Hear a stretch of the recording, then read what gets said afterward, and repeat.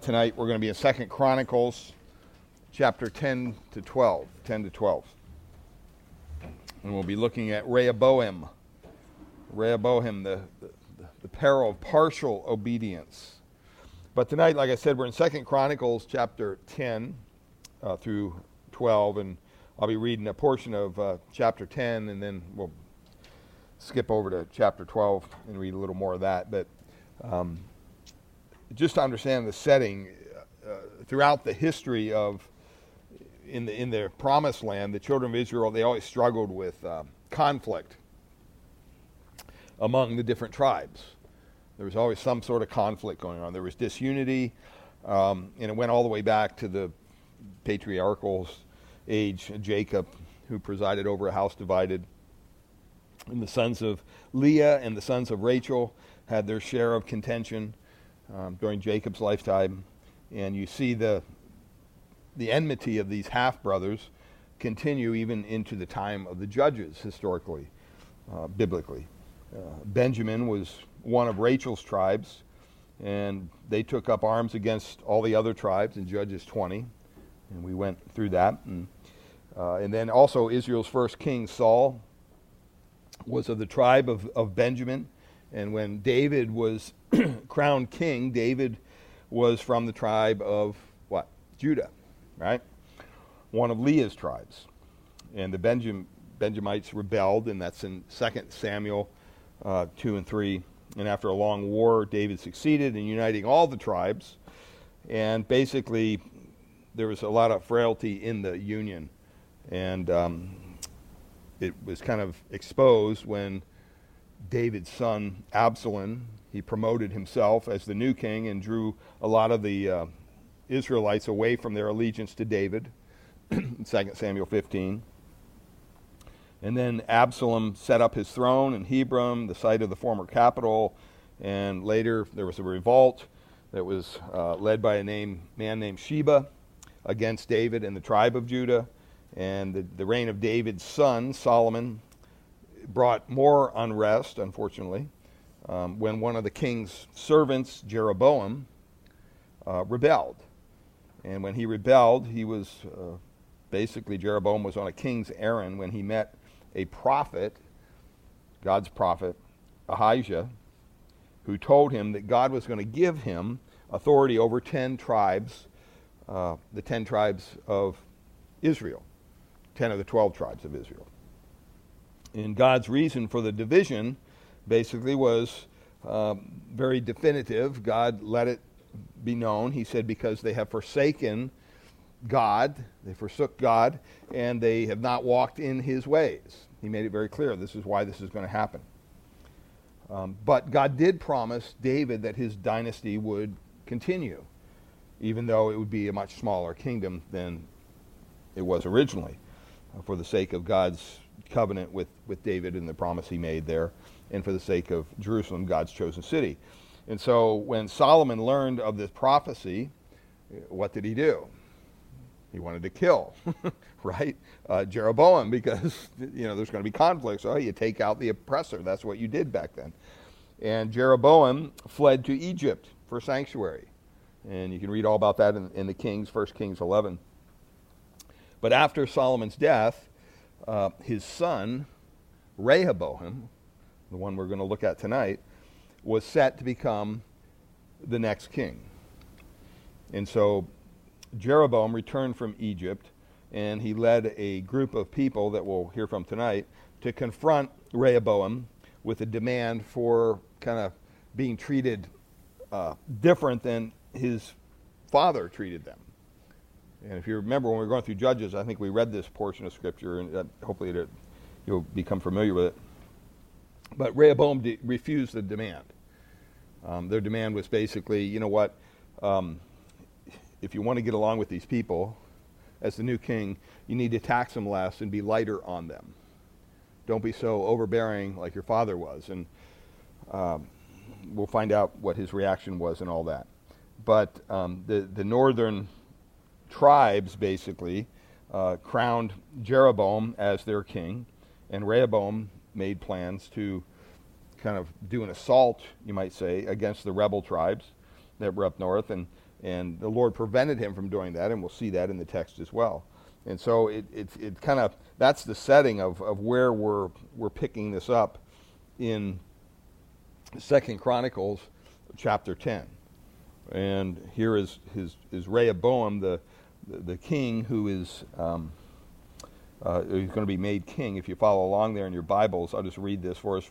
2 Chronicles chapter 10, beginning in verse 1. Rehoboam went to Shechem, for all Israel had come to Shechem to make him king. And as soon as Jeroboam, the son of Nebat, heard of it, for he was in Egypt, where he had fled from King Solomon, then Jeroboam returned from Egypt. Verse 3, and they sent and called him, and Jeroboam and all of Israel came, and they said to the new king, Rehoboam, your father made our yoke heavy. Now therefore lighten the hard service of your father and his heavy yoke on us, and we will serve you. And in verse 5, he did something that was very wise. He said, you know what? Come to me again in 3 days. He didn't make a snap decision.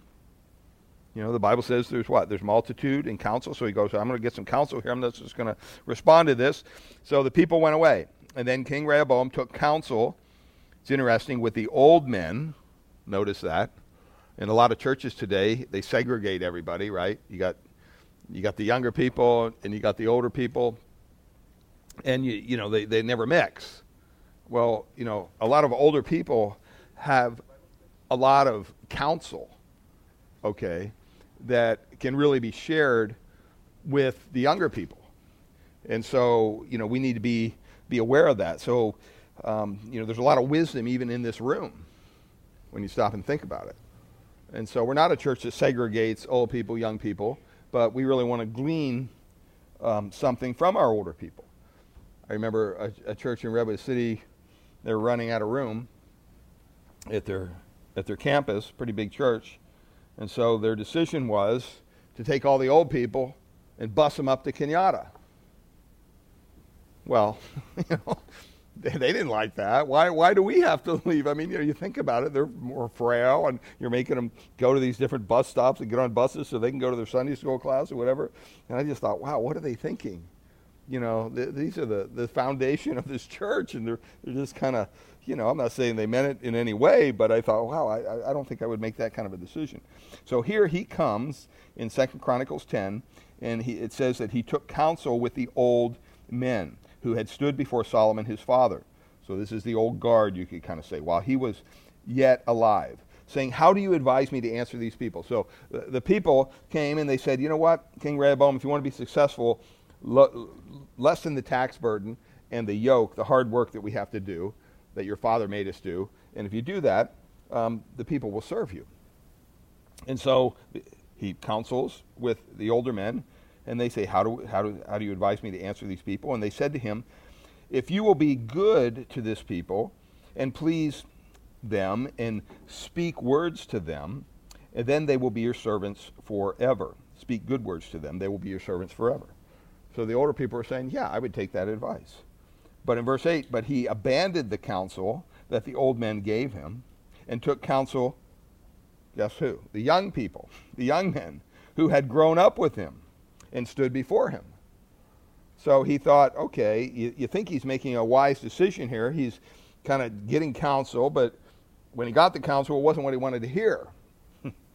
And so he gets his friends together and says, what do you guys think I should do?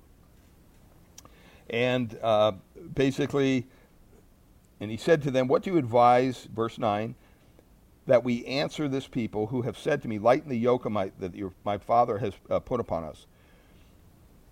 And the young men who had grown up with Rehoboam said to him, thus you shall speak to the people who said this to you. Your father made our yoke heavy, but you lighten it for us. Thus shall you say this to them. My little finger is thicker than my father's thigh. Thighs, actually. And now, whereas my father laid a heavy yoke upon you, I will add to your yoke. So he's doing just the opposite that the old folks told him to do. He's listening to his friends here. This is their advice. He says, I will add to your yoke. My father disciplined you with whips. I will discipline you with scorpions.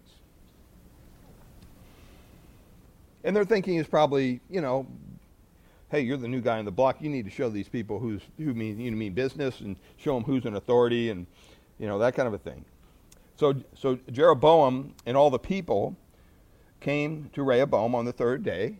They came back, and he said, come back on the third day. He was a king, so they were obedient. As the king said, come to me again the third day. And the king answered them harshly, and forsaking the counsel of the old men. Verse 14, King Rehoboam spoke to them concerning the counsel of the young men, saying, my father made your yoke heavy, but I will add to it. My father disciplined you with whips, but I will discipline you with scorpions. So the king did not listen to the people, for it was a turn of affairs, look at this, brought about by God, that the Lord might fulfill his word, which he spoke by Elijah the Shilonite to Rehoboam the son of Nebat. Verse 16, when all of Israel saw that the king did not listen to them, the people answered the king, what portion have we in David? We have no inheritance in the son of Jesse. Each of you to your tents, O Israel. Look now to your own house, David. So all of Israel went to their tents, but Rehoboam reigned over the people of Israel who lived in the cities of Judah. And King Rehoboam said to Hadoram, who was taskmaster over the forced labor, he was the enforcer, you might say, and the people of Israel stoned him to death with stones. So he sends this guy out to deal with the people and any rebellion that might be happening. He was the taskmaster, and the people basically kill him. They kill this representative of the king. And it says, and King Rehoboam quickly mounted his chariot to flee to Jerusalem. So Israel had been in rebellion against the house of Judah to this day. And so what does Rehoboam do? He gets back, he begins to assemble an army, and we read about that in chapter 11. We're not going to read all that. And God raises up a prophet, and he tells King Rehoboam, you know what, I wouldn't do that if I were you. I'm a prophet of the Lord. God's saying, do not raise up an army against this rebellion. And actually, he listened. He listened. He didn't do it. But he began to strengthen his defenses, especially in the south. And a number of the priests from the north, because now Israel's split. You got 2 tribes in the south, and the other 10 are up north. And so what happens is these priests from the north, they see what's going on in their country, and they defect from King Jeroboam, who's up north. He's the king up there now. And if you know the history, what happened up north was they began to set up idols. And, they began even to worship the calf and Bethel and all this stuff. And so these priests said, we don't want to be part of this. This is wrong. So they defected, and they came down south so they could worship the true Lord. And so look at verse 21 in chapter 11. It says, Rehoboam loved Maacah, the daughter of Absalom, above all of his wives and concubines. He took 18... I laugh every time I see this. He took 18 wives and 60 concubines. I mean, it's difficult having one wife. I mean, it's a blessing, but let's just be honest, right? And for you wives, it's probably difficult just having one husband, But here, he took 18 wives and 60 concubines, and he fathered 28 sons and 60 daughters. I mean, that's a big family. And Rehoboam appointed Abijah, the son of Maacah, as chief prince above his brothers. So there's favoritism going on amongst the wives and amongst the children. For he intended to make him king. And he dealt wisely, verse 23 says, and he distributed some of his sons throughout all the districts of Judah and Benjamin, the 2 tribes that he was over, in all the fortified cities, and he gave them abundant provisions and procured wives for them. So he's kind of paying them off. Just stay loyal to me and you'll have a nice life. Now look at chapter 12, verse 1. When the rule of Rehoboam was established and he was strong, what happened? What's it say? He abandoned the law of the Lord. He abandoned the law of the Lord. And all Israel with him. And in the 5th year of King Rehoboam, because they had been unfaithful to the Lord, Shishak, king of Egypt, came up against Jerusalem with 1,200 chariots and 60,000 horsemen. And the people were without number who came with him from Egypt, from the Libyans, the Sakim, and the Ethiopians. Okay, verse 4, and he took the fortified cities of Judah and came as far as Jerusalem. And then Shemaiah the prophet came to Rehoboam and the princes of Judah who had gathered at Jerusalem because of Shishak. They're all gathered together because they're being attacked. And said to them, thus says the Lord, you abandoned me, so I have abandoned you into the hand of Shishak. And the princes, verse 6, of Israel and the king humbled themselves and said, the Lord is righteous. And look at, this is just like the Lord, right? Verse 7, and when the Lord saw that they humbled themselves, the word of the Lord came to Shemaiah, and they humbled themselves. I will not destroy them, but I will grant them some deliverance. And my wrath shall not be poured out on Jerusalem by the hand of Shishak. Nevertheless, they shall be servants to him. So they didn't get a complete pass on this deal, and we'll talk about this. It says that they may know my service and the service of the kingdoms of the countries. So Shishak, king of Egypt, came up against Jerusalem, and he took away the treasures of the house of the Lord and the treasures of the king's house. He took away everything. And he also took away the shields of gold that Solomon had made. They're kind of emblematic. They're symbols of success and wealth. And King Rehoboam made in their place, look, shields of bronze. I mean, would you rather have a shield of gold or a shield of bronze? And committed them into the hands of the officers of the guard who kept the door of the king's house. And as often as the king went into the house of the Lord, the guard came and carried them and brought them back to the guard room. So probably wouldn't get taken. And when he had humbled himself, the wrath of the Lord turned from him, so as not to make a complete destruction. Moreover, conditions were good in Judah. Verse 13, so King Rehoboam grew strong in Jerusalem and reigned. And Rehoboam was 41 years old when he began to reign, and he reigned 17 years in Jerusalem, in the city that God had chosen out of all the tribes of Israel to put his name there. His mother's name was Naamah the Ammonite, and he did evil, for he did not set his heart to seek the Lord. Verse 14. Now the acts of Rehoboam, from the first to the last, are not written in the chronicles of Shemaiah the prophet and of Iddo the seer. There were continual wars between Rehoboam and Jeroboam, and these aren't full blown out wars. These are like border skirmishes. You know, they come across and raid and then go back. It was just a pain. It wasn't, a real threat to them, but it was just a continual like thorn in the flesh. Verse 16, Rehoboam slept with his fathers and was buried in the city of David, and Abijah, his son, reigned in his place. I know that's a lot to read, but you have to kind of understand the historicity of all this. I think it was Henry Ford that said, history is bunk. And sometimes I feel people in the church feel that way because they seldom read some of the books, the historical books, especially in the Old Testament. And if we don't study these books, we're going to be really neglecting God's Word. And I get it. Some of them are hard. It's hard to prepare for these things because there's a lot of history. And the way my mind works, I'm not real good at retaining facts. So, it's even more difficult. But it's important. As a matter of fact, it's so important, even in the New Testament, we're reminded of this. In 1 Corinthians 10:11, Paul says this, now these things happened to them as an example, speaking of what happened in the Old Testament. But they were written down for our instruction, on whom the end of the ages has come. And so a little bit of background on these books, 1st and 2nd Chronicles in your Bible.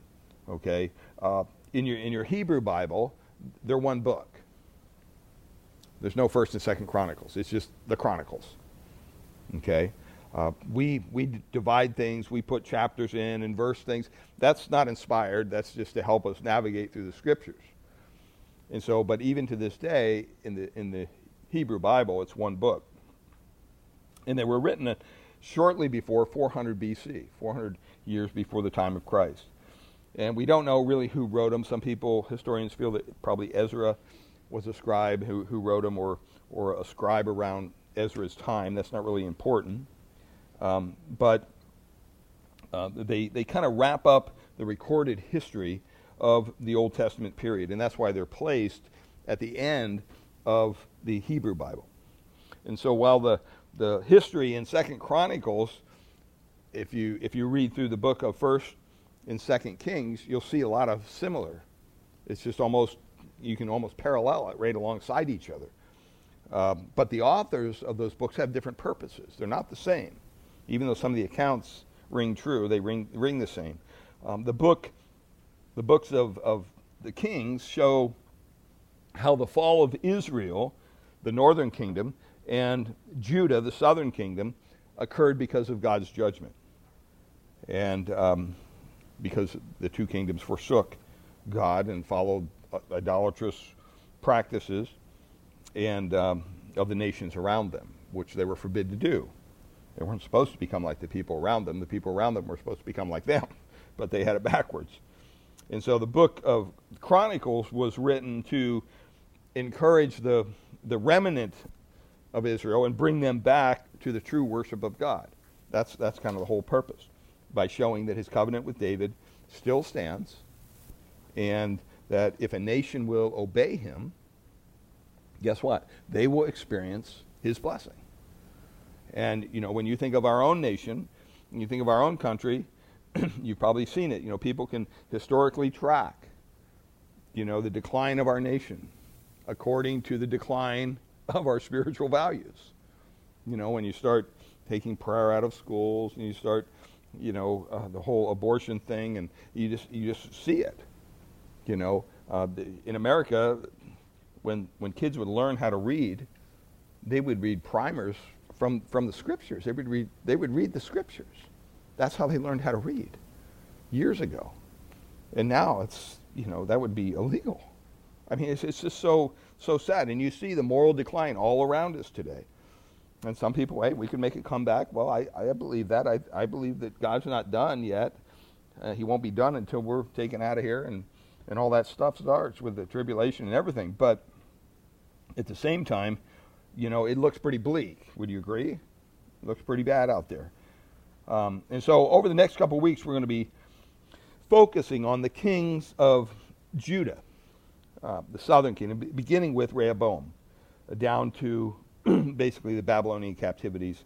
And it's going to be, if you want to read ahead, you can stay in 2nd Chronicles and you read chapters 10 through 36. That's where we're going to kind of be in the next couple of weeks.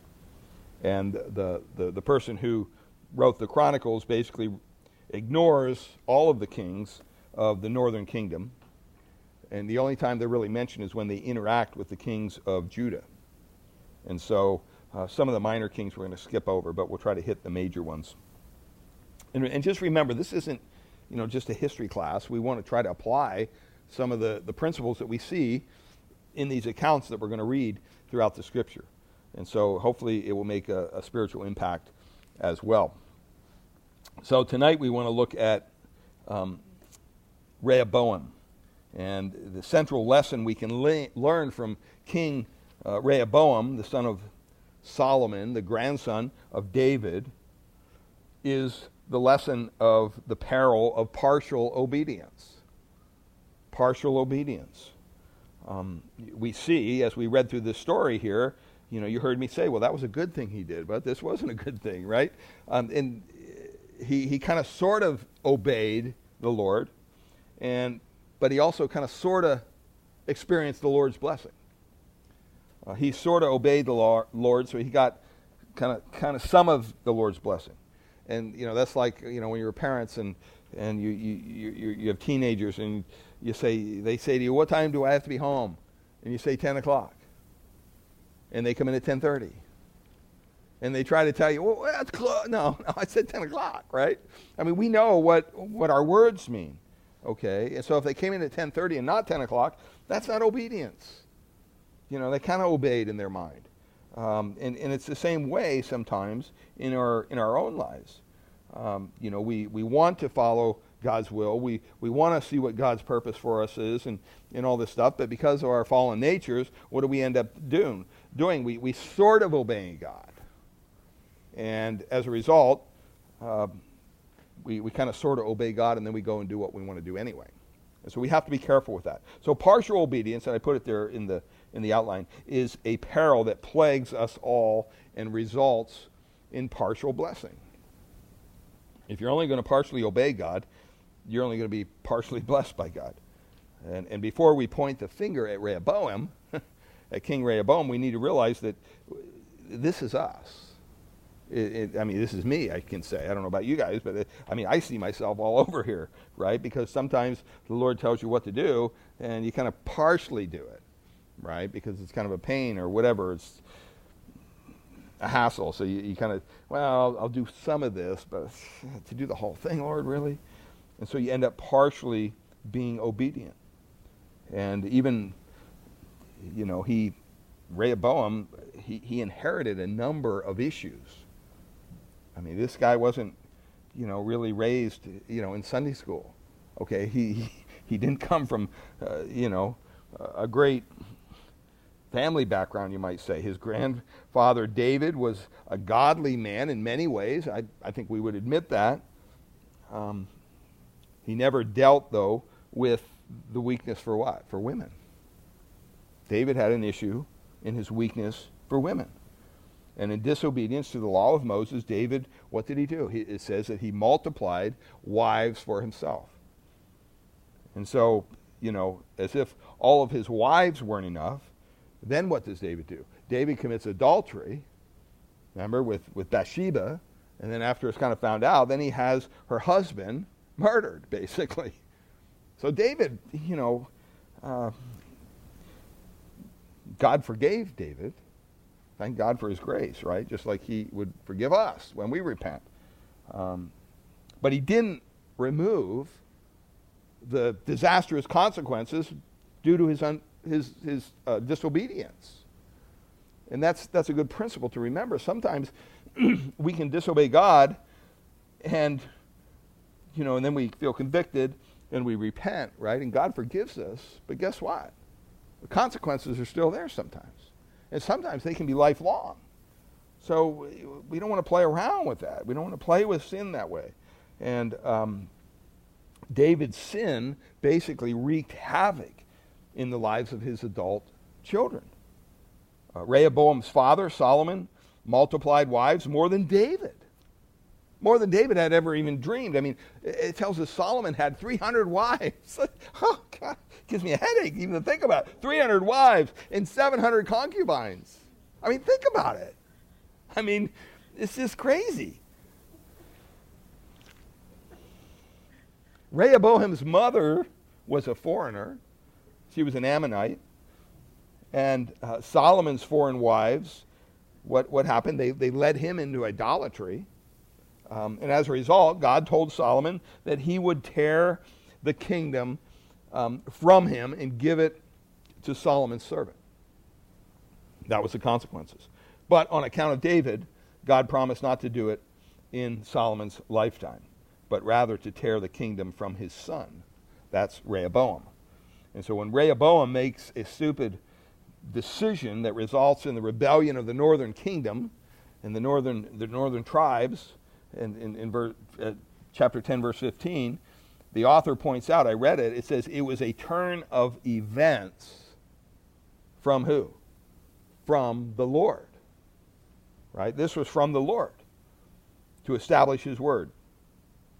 And you're probably thinking, well, wait a minute. If God sovereignly ordained this turn of events, that's what it says, that's what it means, this was God's deal, then poor King Rehoboam, he's kind of dealing with a stacked deck, right? If God's going to ordain something, it's going to happen. So, he was the victim here, you could say, of his father's disobedience and of God's sovereign ordained prophecy. Surely God wouldn't hold him accountable for this, for doing something that had been predestined to happen. How could God hold him accountable for this? That's a mystery, isn't it? It's a mystery we're not going to resolve here tonight, I guarantee it. We'll never resolve that mystery. And you can't stumble over that point, because God did hold Rehoboam accountable for his disobedience. Just like he what? Holds us accountable for our disobedience.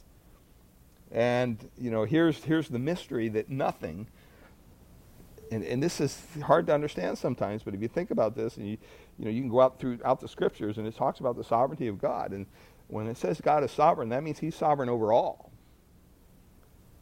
The mystery comes that not even the rebellion of Satan, not even the rebellion of sinful people, nothing is going to thwart God's sovereign plan. See, we have a hard time kind of accepting that, because logically, the way we know the Bible and everything, we think, okay, here's Adam and Eve, and God created this perfect garden, and they're going to live happily forever after. And then what? The Satan comes in, tempts them, and they fall. And then what happens in heaven? Oh, the Father, oh no, what are we going to do? We didn't expect this. We got to come up with a contingency plan. Let's see, Jesus, yeah, you get down there, right? It didn't happen that way. God's plan is before even our conception, before time even began, because God is sovereign and God is over time. He transcends time. So there's no today or tomorrow really with God, right? I mean, so in the Bible even tells us, and we're going to read some verses here that tell us, even when it comes to what we've talked about a couple weeks ago when we went through Passion Week, and we talked about what Christ did for us and him dying on the cross. In Acts chapter 2, verse 23, if you want to turn there, this is kind of a important verse that really points out the sovereignty of God, and yet the responsibility, of man, right? And that's how it is. And it doesn't make sense in our mind, but at the same time, it rings true to the Word of God. Look at what it says in verse 12. Israel, hear these words, right? Jesus of Nazareth, a man attested to you by God with mighty works. This is Peter's sermon on the day of Pentecost. And wonders and signs that God did through him in your midst, as you yourselves know. So Peter's telling them about Christ. He said, this Jesus, verse 23, delivered up according to the definite plan and foreknowledge of God. See that? Who did this? God did this. Who put Jesus on the cross? God did. I think John MacArthur in a sermon, he asked his congregation, who murdered Jesus? God murdered Jesus. I mean, God killed his own son. That's hard for us to understand. And that's what it says here, to the definitive plan of foreknowledge of God. But then he says what? You crucified him and killed by the hands of lawless men. So even though this is part of God's definitive sovereign plan that Christ go to a cross and die, he still holds accountable the actions of the people that did it. Right? That's why when we sin in our lives, we can't say, the devil made me do it. Right? That's what we like to think, right? Because, I would never do it. The devil made me do it. Spiritual warfare, whatever. And it's like, well, wait a minute. No, you have to own it. You have to take some responsibility. Does it come from that dark realm? Definitely. But at the same time, even, this is a statement that's hard to understand too, but even our failings and our sin and everything, that's all part of God's glorious plan. He's not the author of evil, right? And that's where we get mixed up. God doesn't make us sin. We do it on our own accord because we have a sinful heart. But at the same time, sometimes that's just folded into his plan for us. Look over a couple chapters in Acts, chapter 4, verse 27 and 28. Acts chapter 4, verse 27 and 28. It says, for truly in this city there were gathered together against your holy servant Jesus, whom you anointed, both Herod and Pontius Pilate, along with the Gentiles and the peoples of Israel, to do whatever, look, your hand and your plan had predestined to take place. Wow. So sometimes God uses people to do horrible things, like take the sinless Lamb of God and hang him on a cross, for his sovereign plan to be carried out. Because God is a sovereign God, and he works all things, the Bible says, after the counsel of his will. Not our will, his will. Ephesians 1:11. And yet, at the same time, God holds each person accountable for their disobedience. And so, how does this apply to us? You know what? You may be here today and come from a horrible family background. You may have been abused as a child. You may have whatever. Okay, that doesn't give you a pass when it comes to your own behavior. But we live in a society that's exactly what they teach and they say. You know. And you have to be careful with this. You have to be compassionate. You have to be gracious. But at the same time, you know, maybe your parents or your family background was like Rehoboam's. Think about it. I mean, they were hypocrites. They claimed to be followers of God, but their lives didn't match up. They had multiple wives. God said, don't do that, but they still did it. Maybe your life was skilled by or was scarred by a sin of your parents, your mother, your father, and you grew up having to deal with that. You may have every excuse in the book as to why you don't obey the Lord. We can all come up with excuses. But God still expects us to obey. And you and those around you will suffer if you don't. That's kind of the overall message here. And so let's look at this first point in your outline. Partial obedience is a peril for us all. This is the first lesson I think that God really wants us to get here out of 2 Chronicles 10 to 12 when we're talking about Rehoboam. Partial obedience is a peril for us all. And so we'll see this very clearly if you examine Rehoboam's partial obedience and spell out what it means. First of all, partial obedience means hearing what we want to hear, not what God says. Hearing what we want to hear, but not what God says. I mean, Rehoboam was wise, really, when this delegation from Jeroboam came before him, and they suggested, you know, hey, you need to lighten the load, and Jeroboam, like I said, he didn't shoot off his mouth right away and say, oh yeah, we'll do that. No. What did he say? He said, yeah, give me 3 days. Got to get some counsel on this. He asked for 3 days to think about it. And he was wise to ask counsel. He didn't go off and make his own decision. He asked for input. But see, where he blew it, and sometimes where we blew it, at least I have, is we listened to the counselors who kind of told him, you know, what he didn't want to hear, but then he found some people that would tell him what he wanted to hear. And those are the people he listened to. He wanted to listen to the people that he wanted to hear, not what he needed to hear, right? And that's part of, you know, a counselor's job. You know, a counselor's job isn't to have you come in and lay on a couch. Oh, tell me all your problems, you know. Okay, well, great. We'll see you next Monday. You know, that's not a counselor's job. You know,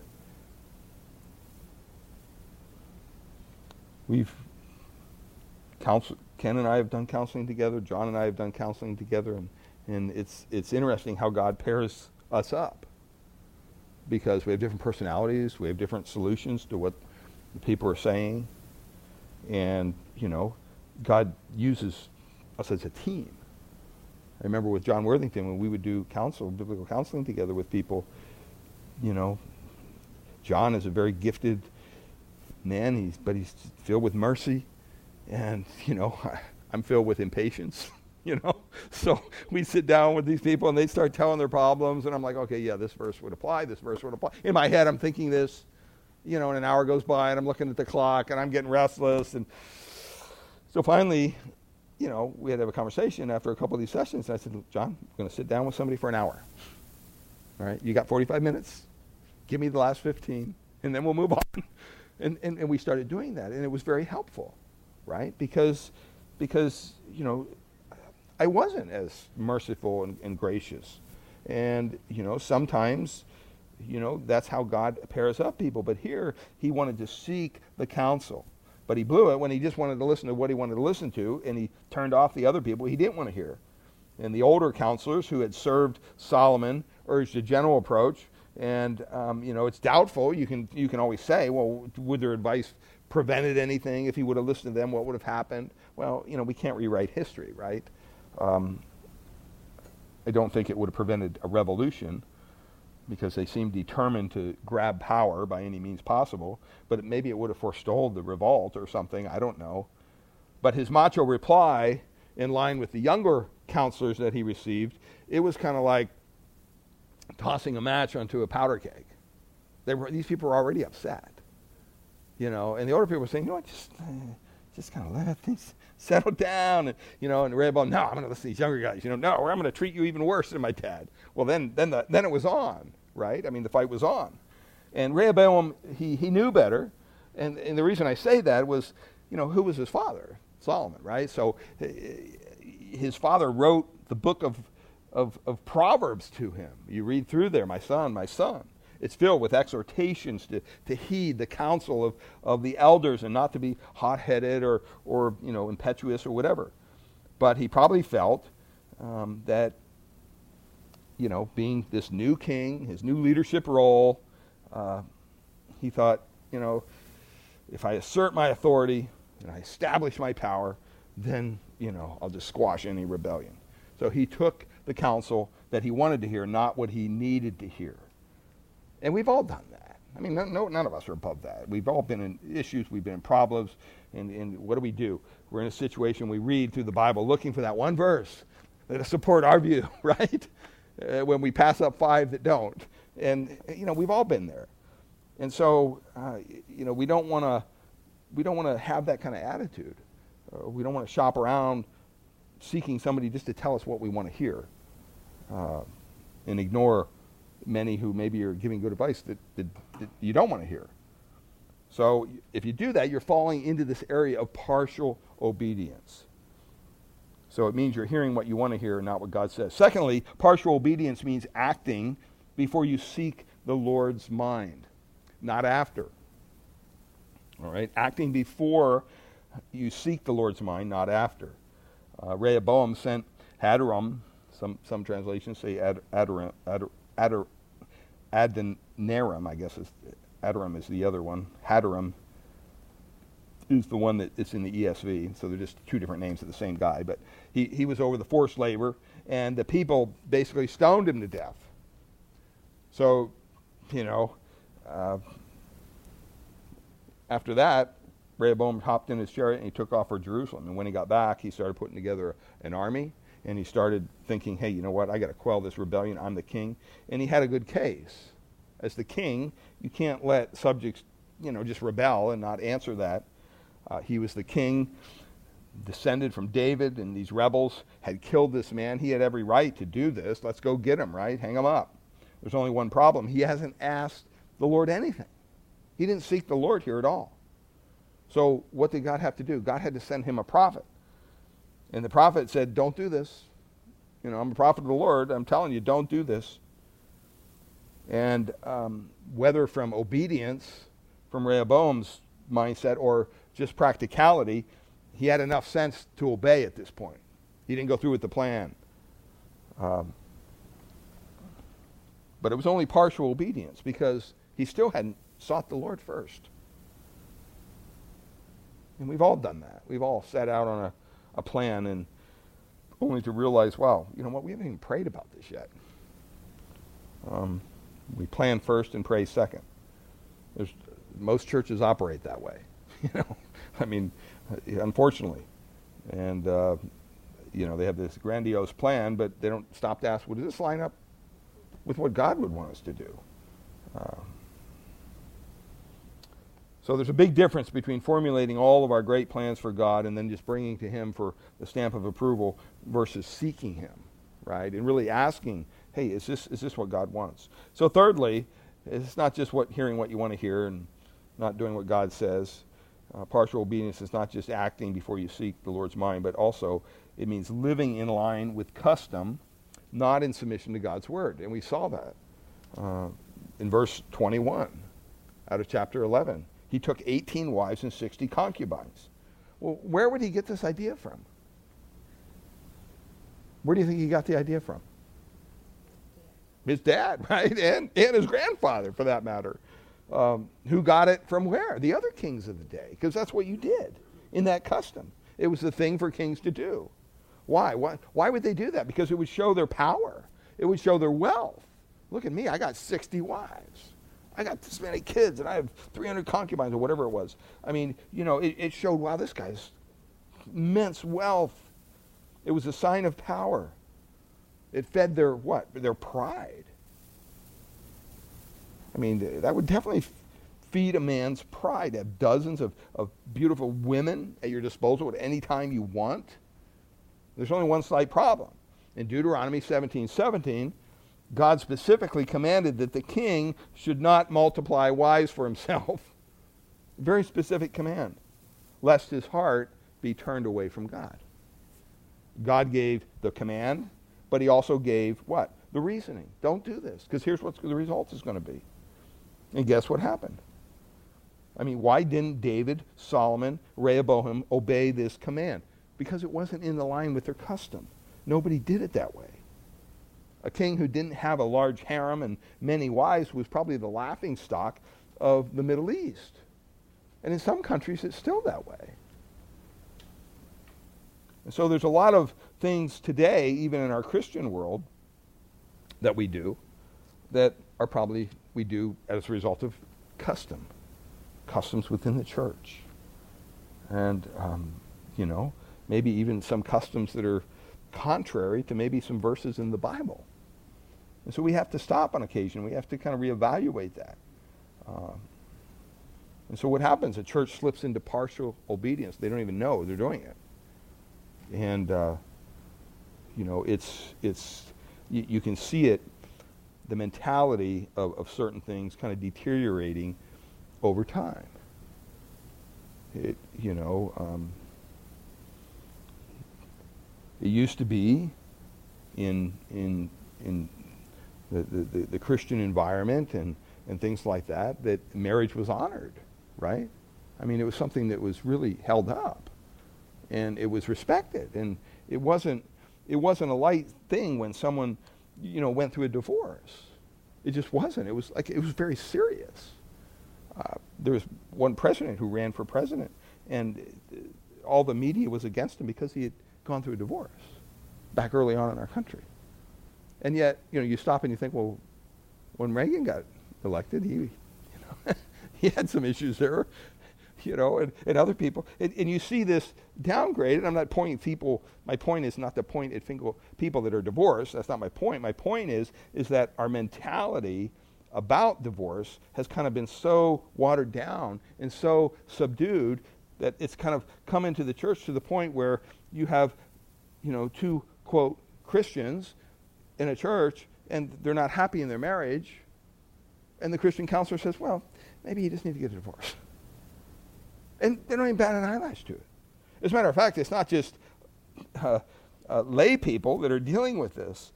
I read one statistic, it just blew my mind, that it had a statistic of people who go through divorces, like professions. And number one on the list was doctors.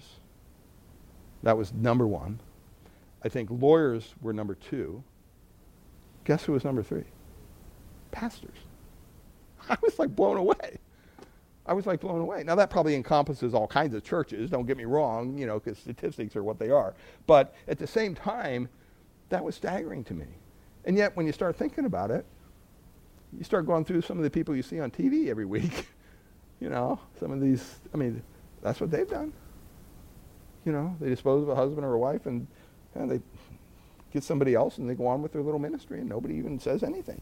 And I'm just saying that, the customs, can change. And very few believers really got divorced years ago. And now you have Christian leaders who are getting divorced and they don't even bat an eyelid to it. And it's because of the downgrade of the institution of marriage. It's because it's more important to be happy, right? I mean, marriage is all about being happy, right? I mean, if you're not happy, then why would you be married? Especially even if you are married, why would you stay in a marriage where you're not happy? Because you deserve happiness.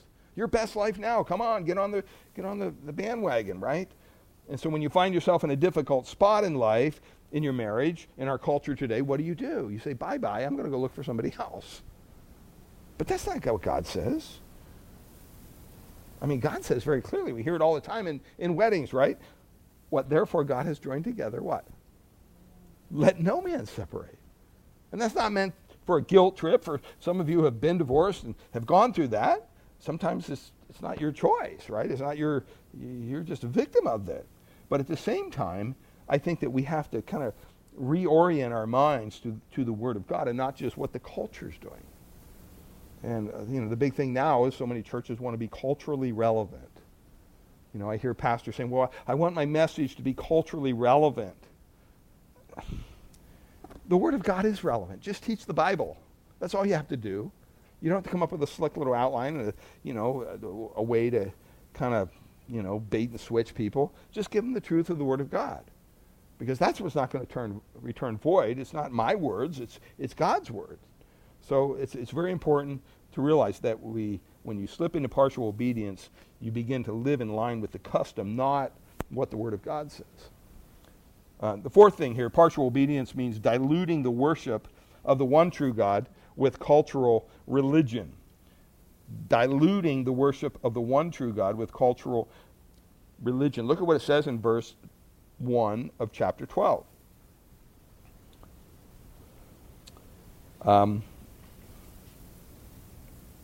It says it took place when the rule of Rehoboam was established and he was strong. What did he do? He abandoned the law of the Lord and all of Israel with him. They forsook the law of the Lord. When did this happen? When they were strong. By forsaking the law of the Lord, it doesn't mean here that they totally cast it off completely and became total pagans. That's not what's implied here. Because just a few verses later, in verse 11, we read that the king used to enter the house of the Lord. So it's not like they said, we don't believe in God anymore. No, we're not doing that. And in verse 12, we read, there was some good in Judah. See that?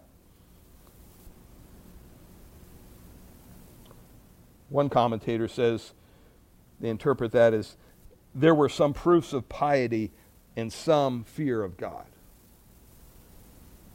So it wasn't total apostasy. I mean, it's kind of like our country. We haven't turned into a God-hating communist country as a whole. Even on issues like abortion, it's split right down the middle for the most part when you honestly take a honest assessment of it. And so it wasn't total apostasy. Well, what did Rehoboam do here? It says that in Kings, 1 Kings 14, 22 to 24, it says that they added to Israel's worship all these abominations of the Canaanite nations, which the Lord basically said, don't have anything to do with these nations. And what did they do? One commentator argues that at first these were not totally pagan idols, but rather they were human inventions of worship copied from the pagan idols. So they looked at what the pagans were doing in their worship and they thought, well, maybe we could kind of bring some of that into our worship. Does that sound familiar? What does the modern day church do today? You can go to some churches and they have a better rock show on Sunday mornings than most rock musicians. Lights and fog and all this stuff. It's entertainment. Right? And they may be well-meaning. They may want, to minister to unbelievers, and so they have to attract unbelievers. I get what they're doing, but you have to stop and you have to say, wait a minute. Are we compromising here at all? And pretty soon you're quickly polluting the purity of worship that's prescribed in the Scriptures. Because you're wanting, and that's the problem with our churches today, they're more concerned really on a Sunday morning, I'll just say it, with evangelism than they are with edification of the saints. So I would say most churches today gather on a Sunday morning, and the push is evangelism. That's all it is. And so for non-believers to be in a worship service, well, guess what? They can't worship God. They don't even know God. So what do you have to do? You kind of have to dumb everything down. And when you dumb everything down, that includes the Word of God. And so pretty soon you end up with a bunch of kind of friendly feeling messages that are devotions and, plays and things to entertain. And they may all be good things. I mean, these are talented people. They do a wonderful job. I've watched some of the services and I'm like, wow, that's incredible. I'm blessed by it. But at the same time, it's like, well, where's the meat? They're entertaining. They're not really edifying because they're focused on the wrong thing. The Bible says it was the believers who met on the first day of the week. It was the believers who gathered for prayer and for communion and for teaching and edification.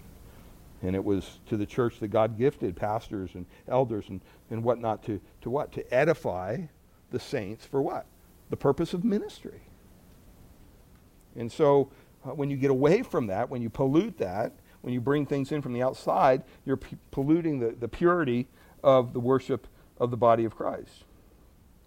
So we have to be careful. We have to be on guard about that. We don't want to just use God for our own personal gain, right? As long as God makes sense and as long as He's part of my plan, then I'll do what He wants me to do. But, as soon as He tells me to do something that's outside of my comfort zone, well, no, I'm sorry. The late Francis Schaeffer said this. He argued that the American idols are personal peace and affluence. We may not have little statues that we bow down and worship, some churches too, but we don't. And most people in this room probably wouldn't do something like that, have something you worship as an idol. But I guarantee you're probably pretty concerned about your own personal peace and your own care and affluence. And the mentality is really that as long as God makes us feel good, as long as we have peace in our lives and He gives us what we want, affluence, then we'll follow Him, sure. But we're not going to follow God if He's going to make it tough on us, or we'll only partially follow Him. Because our real God is what? It's self. We have a default to worship self. And if the true God calls us to go through hardship or sacrifice, or He confronts our sin in our life, what do? Wait, this is getting too close. No thanks. And we run for the hills. We shop around for something else that makes us feel good. And we live in a very leisure-oriented, laid-back, low-commitment, luxurious culture. That's why you can walk through your neighborhood on a Sunday morning. If you, for whatever reason, you wouldn't be in church. If you're walking around on a Sunday morning, driving around on a Sunday morning, you see people out doing all kinds of things. They're not in church. Why? Well, they work hard. They work 6 days a week. And, they have the mentality, well, we'll attend church as long as it's convenient. We'll give to the church as long as it doesn't pinch our lifestyle, as long as we can afford the boat on the lake or whatever it might be. But, don't expect me to be here every week and be serving every week. Come on, right? That's the mentality. And there's nothing wrong with having nice things. There's nothing wrong with getting away for a weekend or whatever, going on vacation. We all do that. That's fine. But if you only serve Christ when it's convenient, and you only give when it doesn't pinch your lifestyle, I think you're in this area of potentially partial obedience. It dilutes the worship of the one true God. The fifth thing here, partial obedience means following God when you're in need, but forsaking Him when you're doing well. How many of us have been there? I know I have. Wow, you're looking at the checkbook and you can't make ends meet and you're going, oh man, we got to pray about this, right? But then when you got milk and honey flowing and everything's fine, it's like, oh, we're not going to pray about anything, right? That's kind of, it can happen very quickly. In verse 12 there, or verse 1 of chapter 12, it says, when Jeroboam was threatening Rehoboam from the north and Egypt from the south, it says he sought the Lord. But as soon as the pressure was relieved, as soon as it eased off, and he was strong, what's it say? He forgot about God. He forgot about God. Our Christian lives are really meant to be a life of dependence upon the Lord.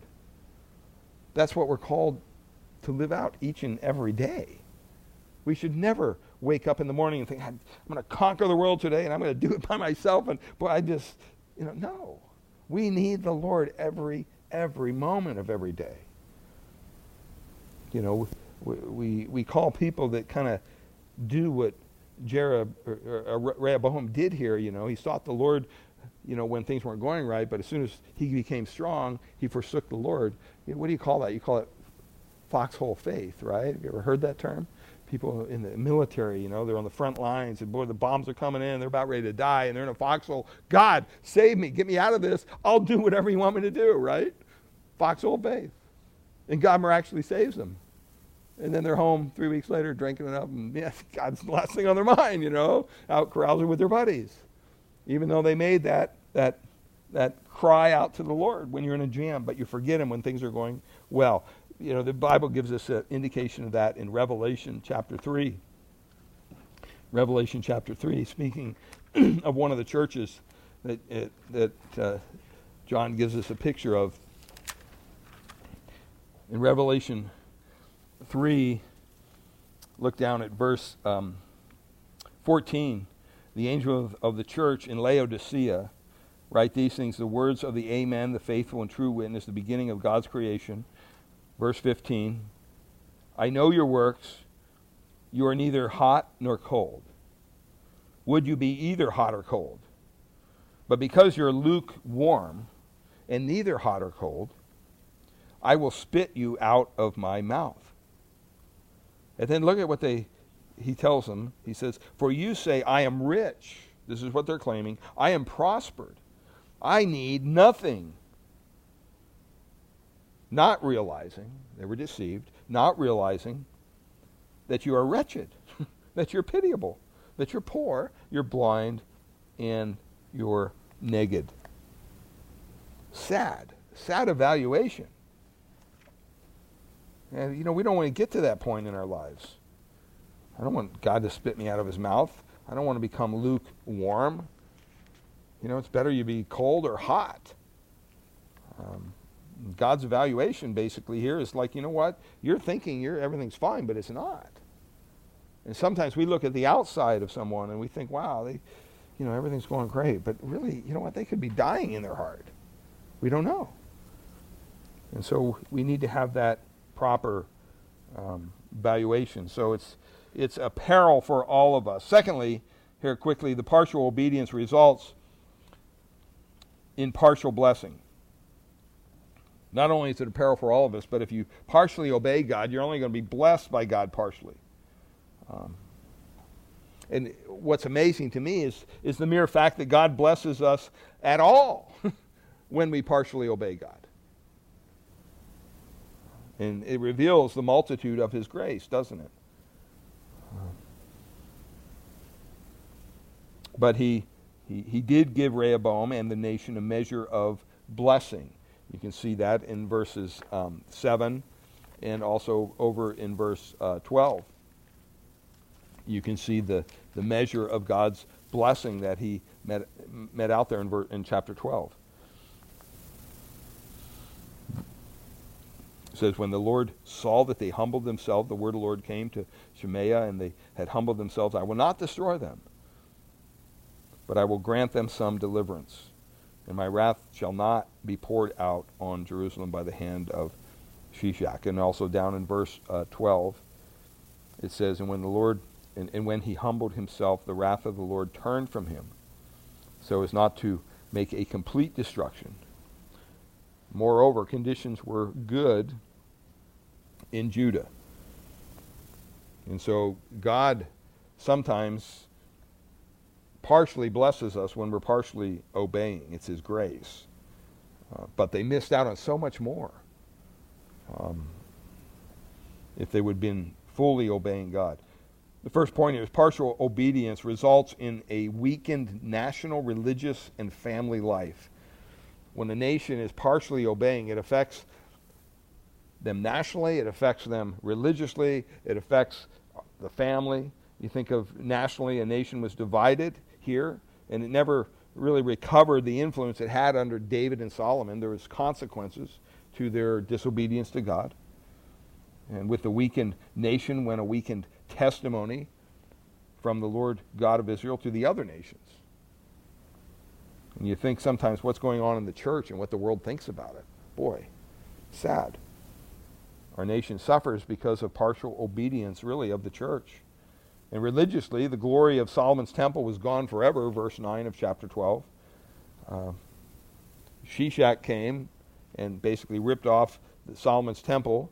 The glory was the gold, the shields, and Rehoboam, the king, had to replace it with a bronze shield that was a cheap substitute.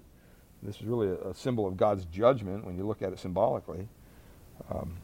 And in one day, partial obedience, in our day today, partial obedience means that an anemic church where the glory of God's presence is seldom experienced.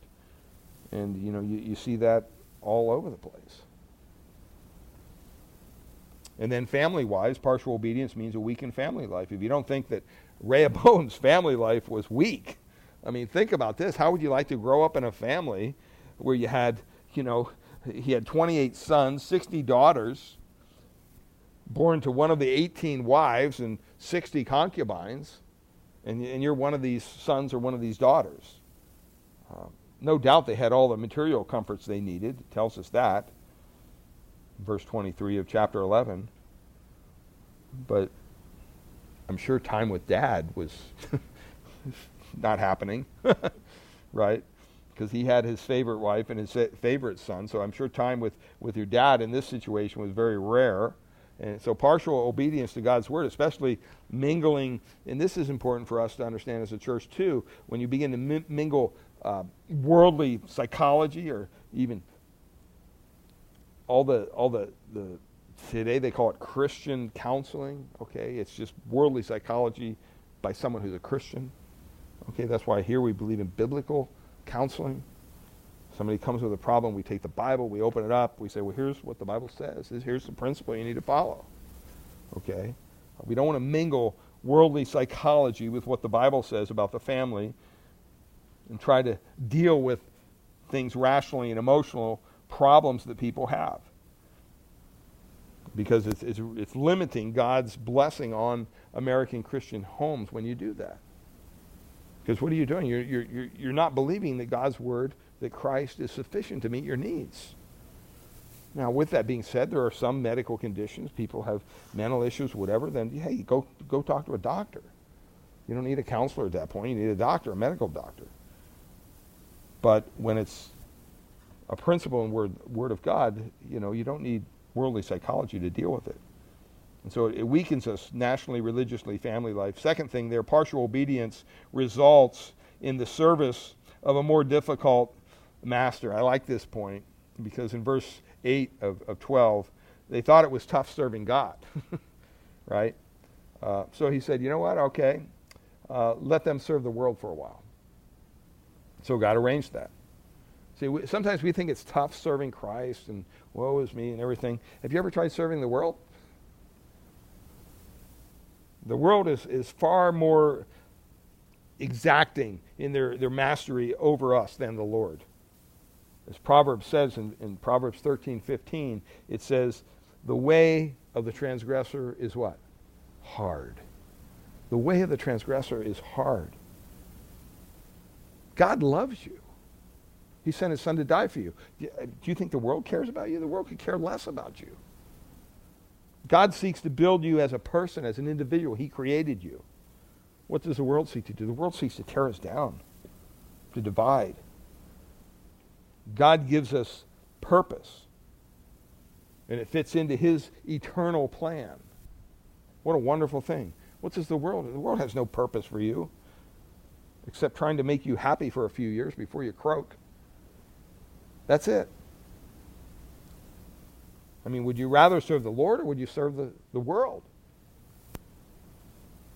So the world is always a more difficult master. And then thirdly, partial obedience results in continual hassles. And we saw this because in verse 15 it says that there were wars between Rehoboam and Jeroboam continually. And like I said, these weren't, continual giant battles. These were just little skirmishes. These were things that were just enough to irritate you as a king, to take your attention off what you really wanted to do. It wasn't an all-out battle. That didn't come till later, until the reign of Rehoboam's son Abijah, back in chapter 13. But Rehoboam as king never could sleep. He could never have any rest. So he's always thinking, wow, is this the one? Is this the attack that's going to take us down? Even though it was a little skirmish, you still had to send people out to deal with it. And sometimes we have to ask ourselves, do we see that in our own lives? Are we just having continual hassles, little things that just continually dig at us time and time again? And sometimes those things aren't even due to a specific sin in our life. Maybe it's God trying to make us more like Christ. Maybe God is allowing those things for a purpose. And, quite often we experience, I think, continual hassles in our life because of our partial obedience, in part, before the Lord. At least such hassles should make us stop and examine ourselves to see if there's an area that maybe we're sort of obeying God in, and maybe that has to change. And so we ought to experience his rest and his peace. So what's the solution? Well, first of all, we need to see the foolishness of trying to dodge God. We can't dodge God. He's absolutely sovereign. He's sovereign of the universe. He even used here in our story, in our account tonight, an Egyptian king to do his will. Think about that. And he allowed that king to carry out his will as far as God allowed him. And then he said, that can't go any further than that. God's in control of these things. If we try to dodge God and get our own way, what do? We only hurt ourselves. We only hurt the people around us. We miss out on the full blessing of God. So don't try to dodge God. Secondly, you have to humble yourself. You have to acknowledge God's righteousness in disciplining you through trials. This is what God desires to do. Jesus said so much, right? What did he tell his disciples? So you think that I suffered? Wait till they get their hands a hold of you. You're going to suffer as a believer in this world. That's what we're called to do. So often we think, when trials come into our lives, what do we think? Well, here, I'm going to church, and I'm giving to the church, and I'm trying to do everything that's right. I'm following God, and then this happens. That's our attitude, right? How dare you, God? This isn't fair. I don't deserve this. Really? If God dealt fairly with any of us, he would send us straight to hell, my friends. We don't deserve anything from God. Even someone as righteous as Job had no claim against God when all the things came into his life. Because God is righteous in all his ways, including his discipline of us through trials and through tribulations. Sometimes we need to repent. Sometimes we need to submit. Sometimes we need to change our behavior. Sometimes God's just molding us and shaping us more like Christ. Last thing here, we need to set our heart to seek God. The priest who defected from Jeroboam in the north down to Rehoboam in the south had done this in verse 16 of chapter 11. But guess what? Rehoboam did not. Verse 14 of chapter 12. What's it mean? Setting your heart. It implies a deliberate, you could say sustained focus. A deliberate, sustained focus. This isn't something you accidentally or casually fall into. You don't just wake up one day and go, I'm just going to seek the Lord. No. It takes effort. You have to have a fixed resolution to seek God through his word, through prayer, through teaching, through obeying his commands. Any doctor, any medical doctor will tell you one of the most difficult patients that they can ever deal with is the patients that do not follow their instructions. It's just frustrating to them. Oh, you have a sinus infection? Okay, here's a prescription of antibiotics. Now, there's 10 pills here. You got to take it for 10 days. Take it for all 10 days. You're going to start feeling good about day 5, but keep on taking these. If you don't take them, you're going to get sick again. And how many of us have done that? I have. I don't need these pills anymore. And lo and behold, it comes back with a vengeance. And you got to humbly go back, well, I didn't really complete the, what you told me, so it's not your problem, doc. Now, I'm not saying all doctors are right, but I'm just saying that's just a basic, basic illustration. And so we have to be willing to do that. And, even though we miss out, when we partially obey, we're going to miss out on God's full blessing in our lives. Don't fall into the peril of partial obedience. Obey God, no matter what, no matter how tough it may get. And if you do, God will sustain his blessing, his abundant blessing on you as a result. Well, let's close in a word of prayer, and then if you want to, I put down some questions there just for the fun of it. If you want to discuss those or talk about whatever, you can do that. Father, we thank you for your word. We pray, Lord, that you would just minister to our hearts. Lord, help us not to be people who partially obey you, or a church that partially obeys you, but Lord, we want to fully obey you in every area. And we're not going to do it perfectly by any means, because we're not a perfect people. But Lord, we pray that you would conform us continually to Christ.